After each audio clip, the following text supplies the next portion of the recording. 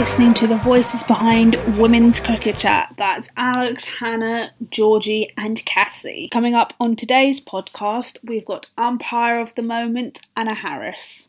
Now, Anna was one of the faces of the 100 umpiring, and we spoke to her about her journey into umpiring and how she manages to balance that alongside her degree. We also chat to Anna about her mum getting her into umpiring, and did somebody say umpire TikTok? Just a note to say that this was recorded before Anna made her international debut as an umpire. So yeah, lucky for all you listeners, joining us today, we have Anna Harris, umpire extraordinaire. So welcome to Women's Cricket Chat, Anna.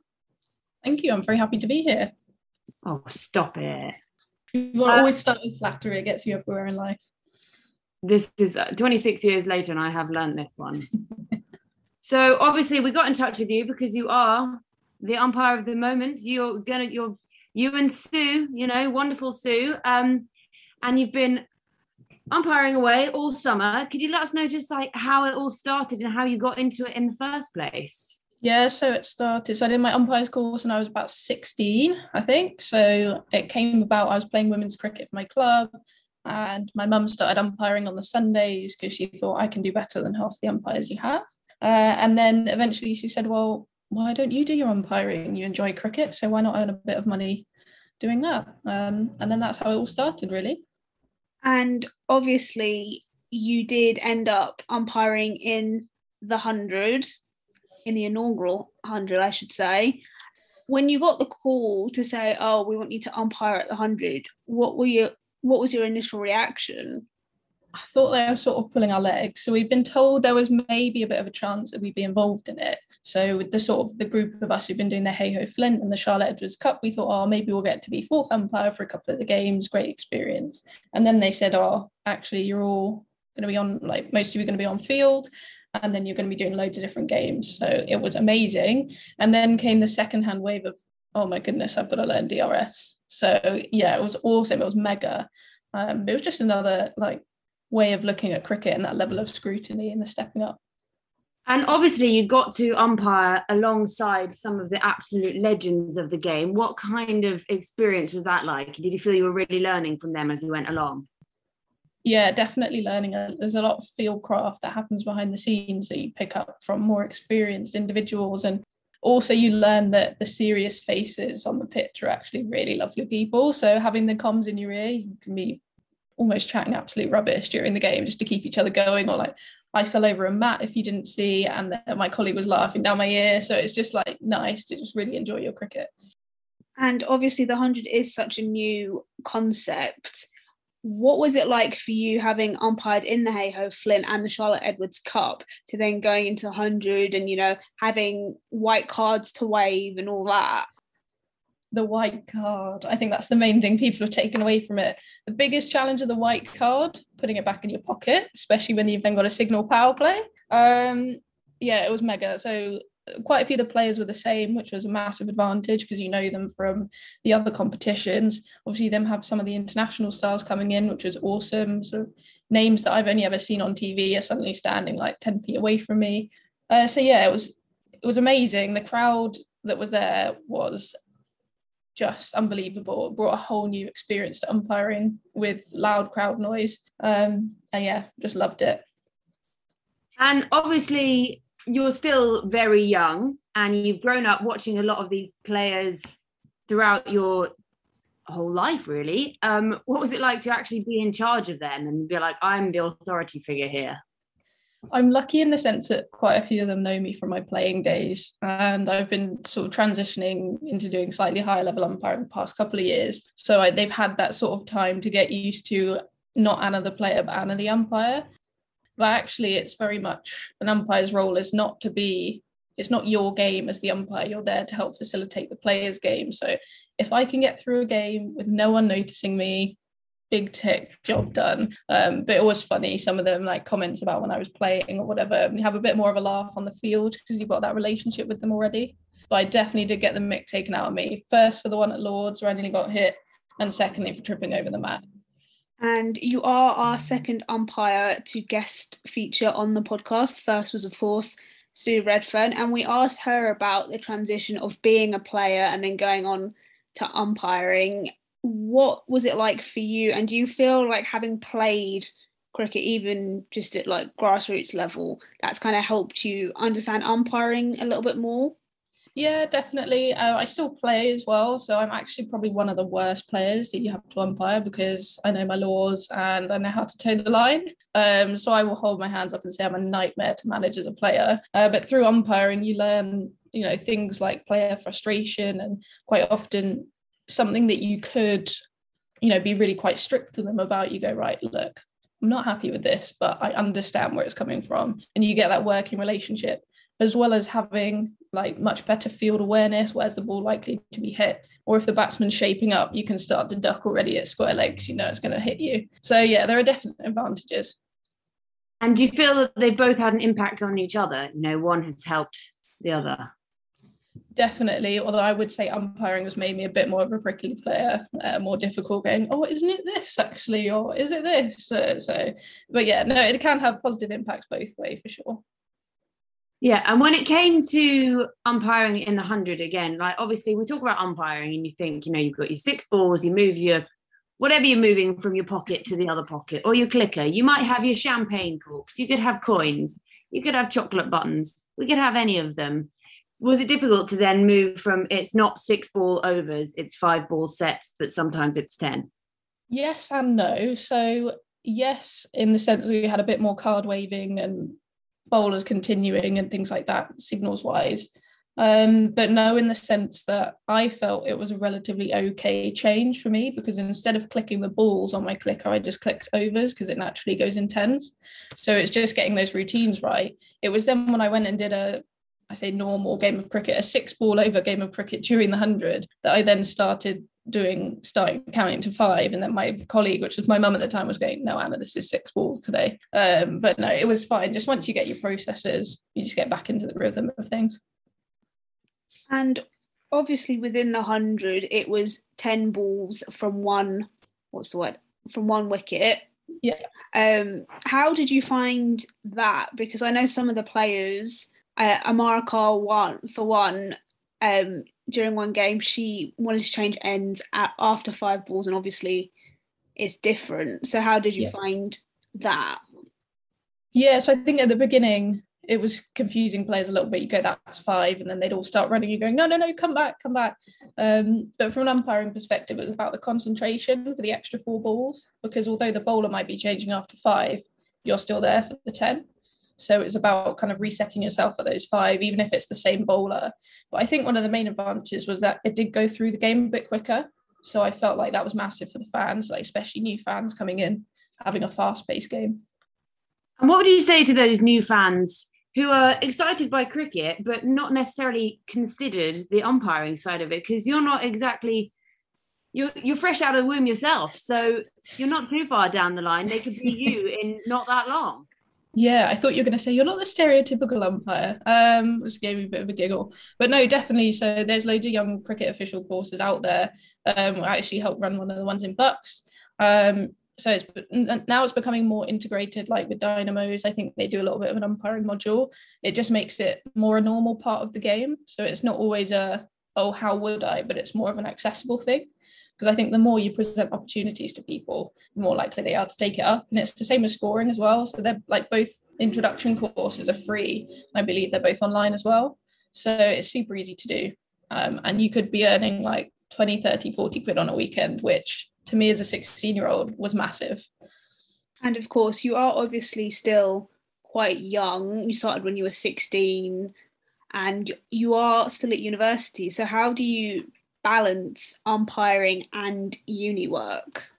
Yeah, so I'm lucky in the sense that university last year, so I finished my second year and we still had a decent summer break. So university finished and it was straight into cricket season. I missed a few of the early stages because I had exams, because studying does have to come first at the moment. But then once that had finished, just get back into the groove of umpiring. But moving forwards, it'll just be discussion with the university. Cardiff have been great about managing that workload and fitting in the benefits of recorded lectures. You can watch them at 9 p.m. at night if you want to. So yeah, we'll be able to get it sorted.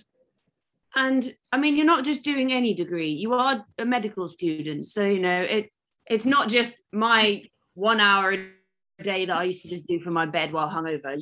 You're studying to do something incredible there. So maybe one day we could see you umpiring, and then you could be a medic on the side.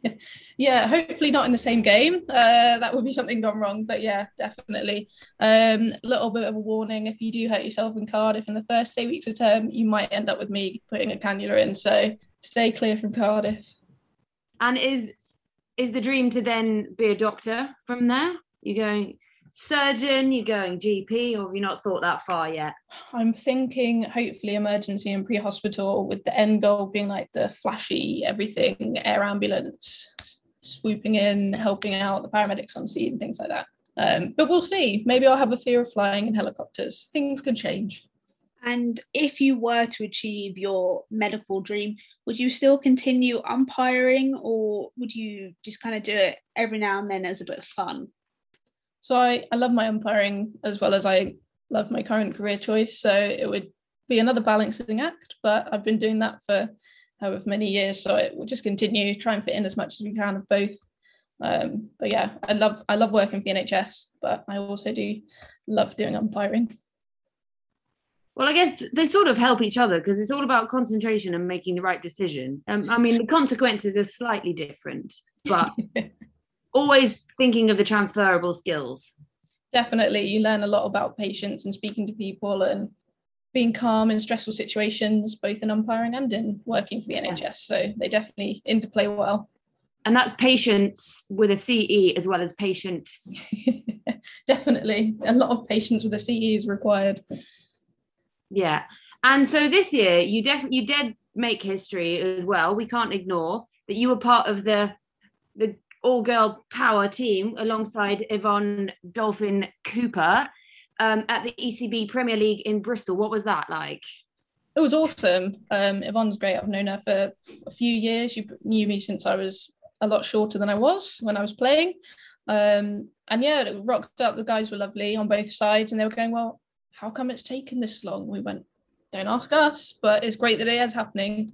And I think we've seen now, I forgot the name of the cup, but in sort of the Yorkshire area, 2 women just stood in the cup up there, which is amazing.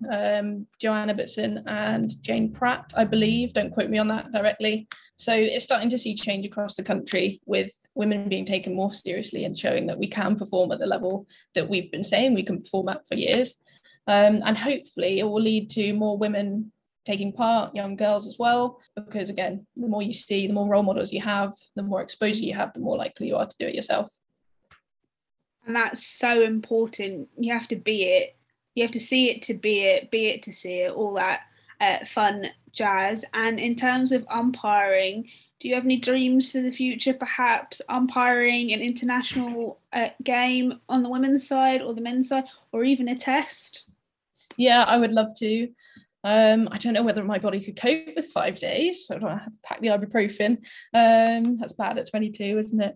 Feel like 22 going on 90, but no, definitely an international would be amazing. Probably more on the women's side, because I think knowing the players and just loving that part of the game, it's amazing to stay involved in it and give something back to the sport. Talking of giving back to the sport, we can't ignore the giving that was the TikTok of the umpiring signals, which is something we need to see more of, because sometimes people think of umpires, you know, your standard older man, he's just there because he doesn't want to run the 22 yards, so he'll just, you know, do his bit there. What's it like to be the young person that's sort of the up and coming, you know, it's not just for old people? Yeah, it's pretty cool. We started a TikTok account for Bucks, which is where that video came from. It's been a bit dormant recently, I must admit. Umpiring sort of got in the way of things. But yeah, Mum and I were running that TikTok. So we do have a few ideas. So stay tuned. There might be some more videos coming soon, and hopefully getting some more material out there, because we've got to adapt to both cricket changing and society changing. So to get younger people in, we need to adapt to the platforms that younger people are using, which is where the TikTok dance came about from. I love that it's you and your mum together making TikToks as well. And then on the concept of video as well, how would you feel wearing the umpire cam on your hat? Yeah, I think it'll be all right. I think people would then see, when I am falling over, the ball was actually coming quite close to me. But no, it is good fun. And it's definitely just engaging with the fans in another way. And if they can get the umpire's perspective, it might be able to sell cricket to them a bit more. The amount of skill that's out there, it's the best view on the pitch. I mean, 22 yards away from possibly the best batter in the world. So yeah, all for it. And you've talked about having relationships in terms of with the players. Has there ever been a moment where it's been challenging for you because you know them to umpire them, and have they ever disagreed with your decisions? It's a good one. So it's about managing being a friend off the pitch and crossing the boundary and being the umpire on the pitch without necessarily suddenly being really harsh towards it. But like, I wouldn't be having a gossip and a natter with someone I've been gossiping and nattering with before the game on the field. And there have been a couple of instances, it's lighthearted, sort of like, oh, you sure? And you go, yeah, off you go. And usually, off they go. So it's fine. But it's, things like if it had escalated, then we'd be having a different conversation. But no, thankfully, they've all been lovely about it. Have there ever been tough moments when you're umpiring? Luckily, it's not like we see in some of the football games when they turn around and start pointing in your face. But have you ever had moments that made you feel somewhat uncomfortable as an umpire? Yeah, there's been a couple. One that springs to mind is it's sort of gone down the leg side, classic. They flicked at it. I think it's come off his pad. They've gone up, all the team for the court behind. I've gone not out, and they've all just stood there and looked at me. And I was like, well, this is a bit awkward because I've given it not out. Batsman's not walked or anything. So I'm like, right, guys, get on with it. He's walking back, hands on hips, chuntering away. Doesn't actually ask me anything about what's going on, chuntering all game. So eventually just had to get the captain and be like, tell him to shut up or tell him to come and have a word with me. But yeah, it's just managing it in different ways. But it can be a little bit awkward sometimes when everyone's just looking at you and you're going, I've made my decision. And on umpiring, you've talked about the 100 and the cacophonous noise. How does it differ from, like, say you were with the 100 for the 5 weeks and then you then go back into the regional soft with the Charlotte Edwards Cup and the Rachel Heyhoe Flint? Like, what are some of the differences that you see in terms of crowd? Because I suppose with the regional soft you have a bit more time to think. Yeah, and what I actually really enjoyed was my first game back after the 100 was at Cardiff. Which was A, nice and easy because I can walk there from my house, but B, we had a crowd in, but because there wasn't the loud music and there wasn't thousands of fans, you could hear the crowd a lot more and hear them saying, oh, that was a lovely shot, and clapping and everything like that, and it just felt really friendly and really nice.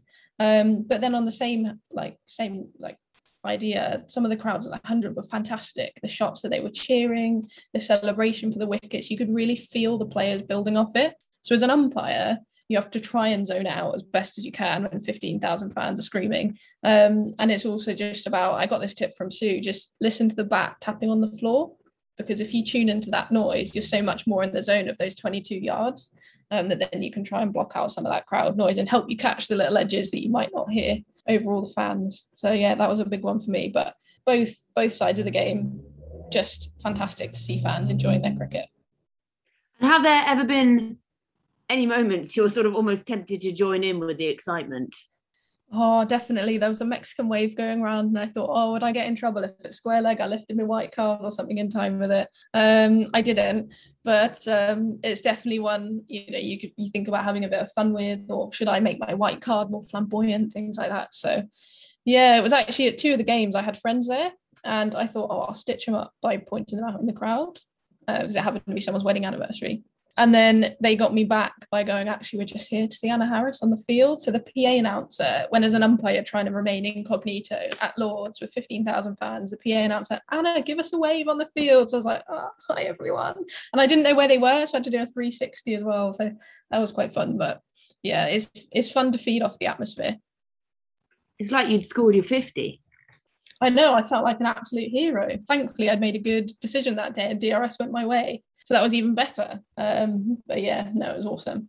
And talking of having a bit of fun and being inventive with umpiring, do you ever think, oh, I'm gonna pick a different way that I'm gonna signal a 4, but I'm gonna make it fun, or I'm gonna have my Billy Bowden crooked finger? Do you think maybe I'll have my little thing, or is it more focused on doing the right thing first? I think somehow, subconsciously, the Anna Harris nod has become a thing. A couple of people were mentioning it on Twitter. So like when I'm acknowledging a scorer's signal, we're supposed to nod, say like, yeah, we've seen you wave it back. And a few people picked up on it. So now I get sent clips or GIFs of me just nodding. But that's about as flamboyant as I've got with my signals. So stay tuned. We may see something else appear. And you also play for Wales, I believe. I read that somewhere. How important is it to have the support of the Wales Cricket Board and the ECB with umpiring? Yeah, they're mega. So I've been trying to put my playing ahead of my umpiring because whilst I'm still 22, I feel like I've got a lot more to give with playing. But they've been fantastic about when I have had big opportunities, just saying, yeah, that's fine, or like missing training sessions to go and do some umpiring stuff. So they're 100% behind me, which is a massive deal. And also helping to engage with people within Wales as well as ECB about trying to raise awareness of female officials and get more people involved. So yeah, it's been really good. I can't complain. So looking ahead to the next year, you're training to be a doctor, you're putting cannulas in the people of Wales. Yeah. And you're looking ahead to next year's 100. Will you be putting your name down as soon as you can for that one? 100%. If they'll have me, I will put my name in the hat. It was fantastic this year and I can't wait to see where they take it next year, really. And for you personally, how has it been going from sort of relatively unknown to now being recognised on Twitter, being sent memes, all that good juicy stuff? Yeah, it's quite funny. Thankfully I haven't seen anything negative about me, which is always nice. But just seeing people like, again, enjoying, engaging. One of them dropped me a message and said, I thought you're fantastic today, which was really kind to them. So it's been a bit weird. And I was recognised walking around the stands to find my partner in Lords. And went, you just umpiring the women's game? I was like, yes. And then scuttled off before they could say anything else. But yeah, it's been weird, but pretty cool.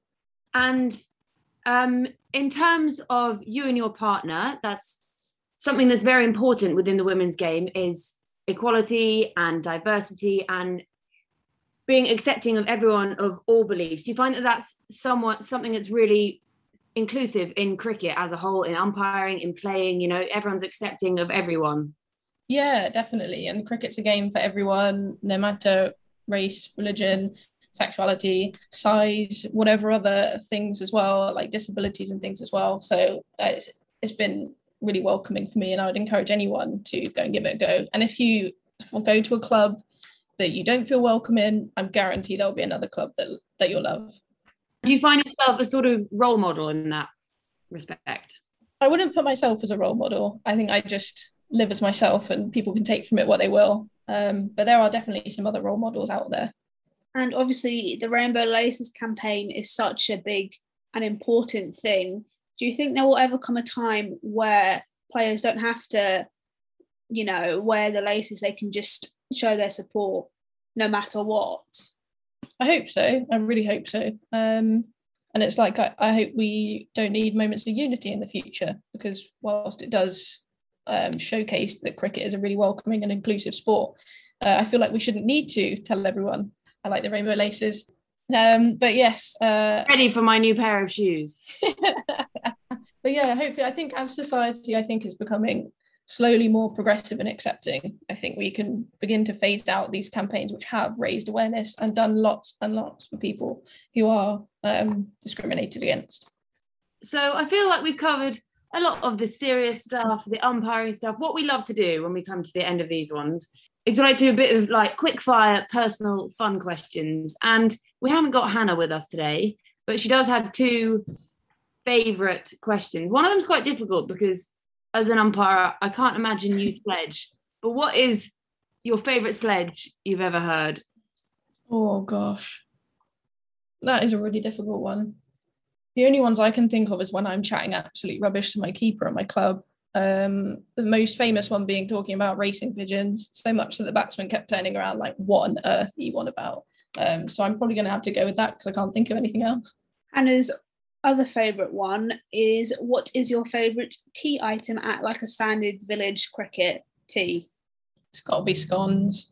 And I say it as scone, not scone. and I put my jam before my cream. So take with that what you will, but it's got to be a scone. So there, jam before cream, because you can spread jam and you Exactly. Scone has also been quite a popular answer for this question, unless you're Izzy Wong, who actually named like a spoon and a mug. Oh yeah, we said what's your favorite tea item, and she thought we meant like a. That's just Izzy Wong for you, really. She's excellent. Yeah.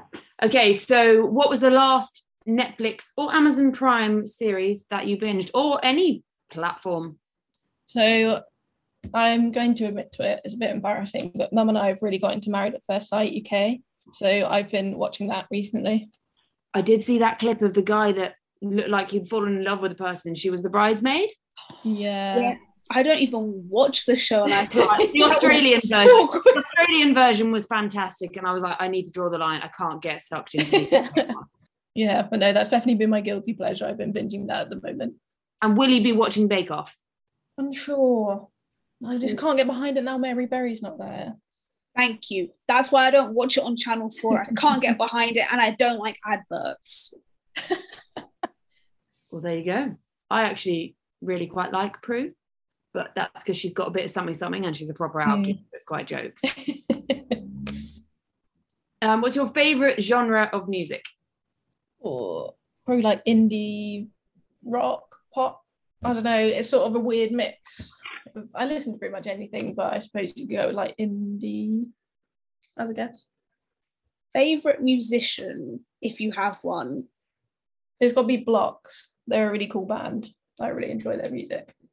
And when you become a fully fledged doctor, will you be having a personalised stethoscope? No. I would with a cricket ball on it. Maybe I'll put a little cricket ball tag on it, but I'm not going to put Dr. Harris on it because I just think I'd cringe at myself. That's fair enough, to be fair.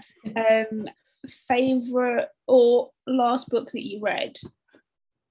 Oh, that's going to be quite tragic because it's the Oxford Handbook of Clinical Medicine I was reading this today.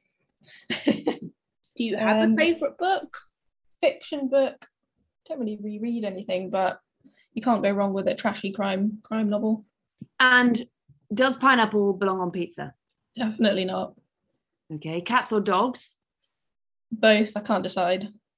Okay, I'll give you that. Favourite film? Pride. Oh my gosh, that's a fantastic film. It's a cracker, isn't it? Oh, what a banger. I'm going to see it on Netflix still. Great one. Summer holiday or cold holiday? Cold holiday. Dream holiday destination? I would love to go to Mexico. For the tequila? Partially. Or the Day of the Dead? I'd love to go to the Day of the Dead. That would be pretty cool. Both. Intriguing. And how old were you when you stopped believing in Father Christmas? Well, quite young. I think I was about 7 or 8. Well, I'm still going and I'm 26. Favourite ground to have umpired at and why? Lords, because it's the home of cricket. Can't go wrong. Also, lunches are spectacular. Oh, they are. And most iconic person you've ever given out? Izzy Wong, 100%. She's so funny. Yeah. Although Kate Cross did once describe her as a tennis ball. So you do with that what you will.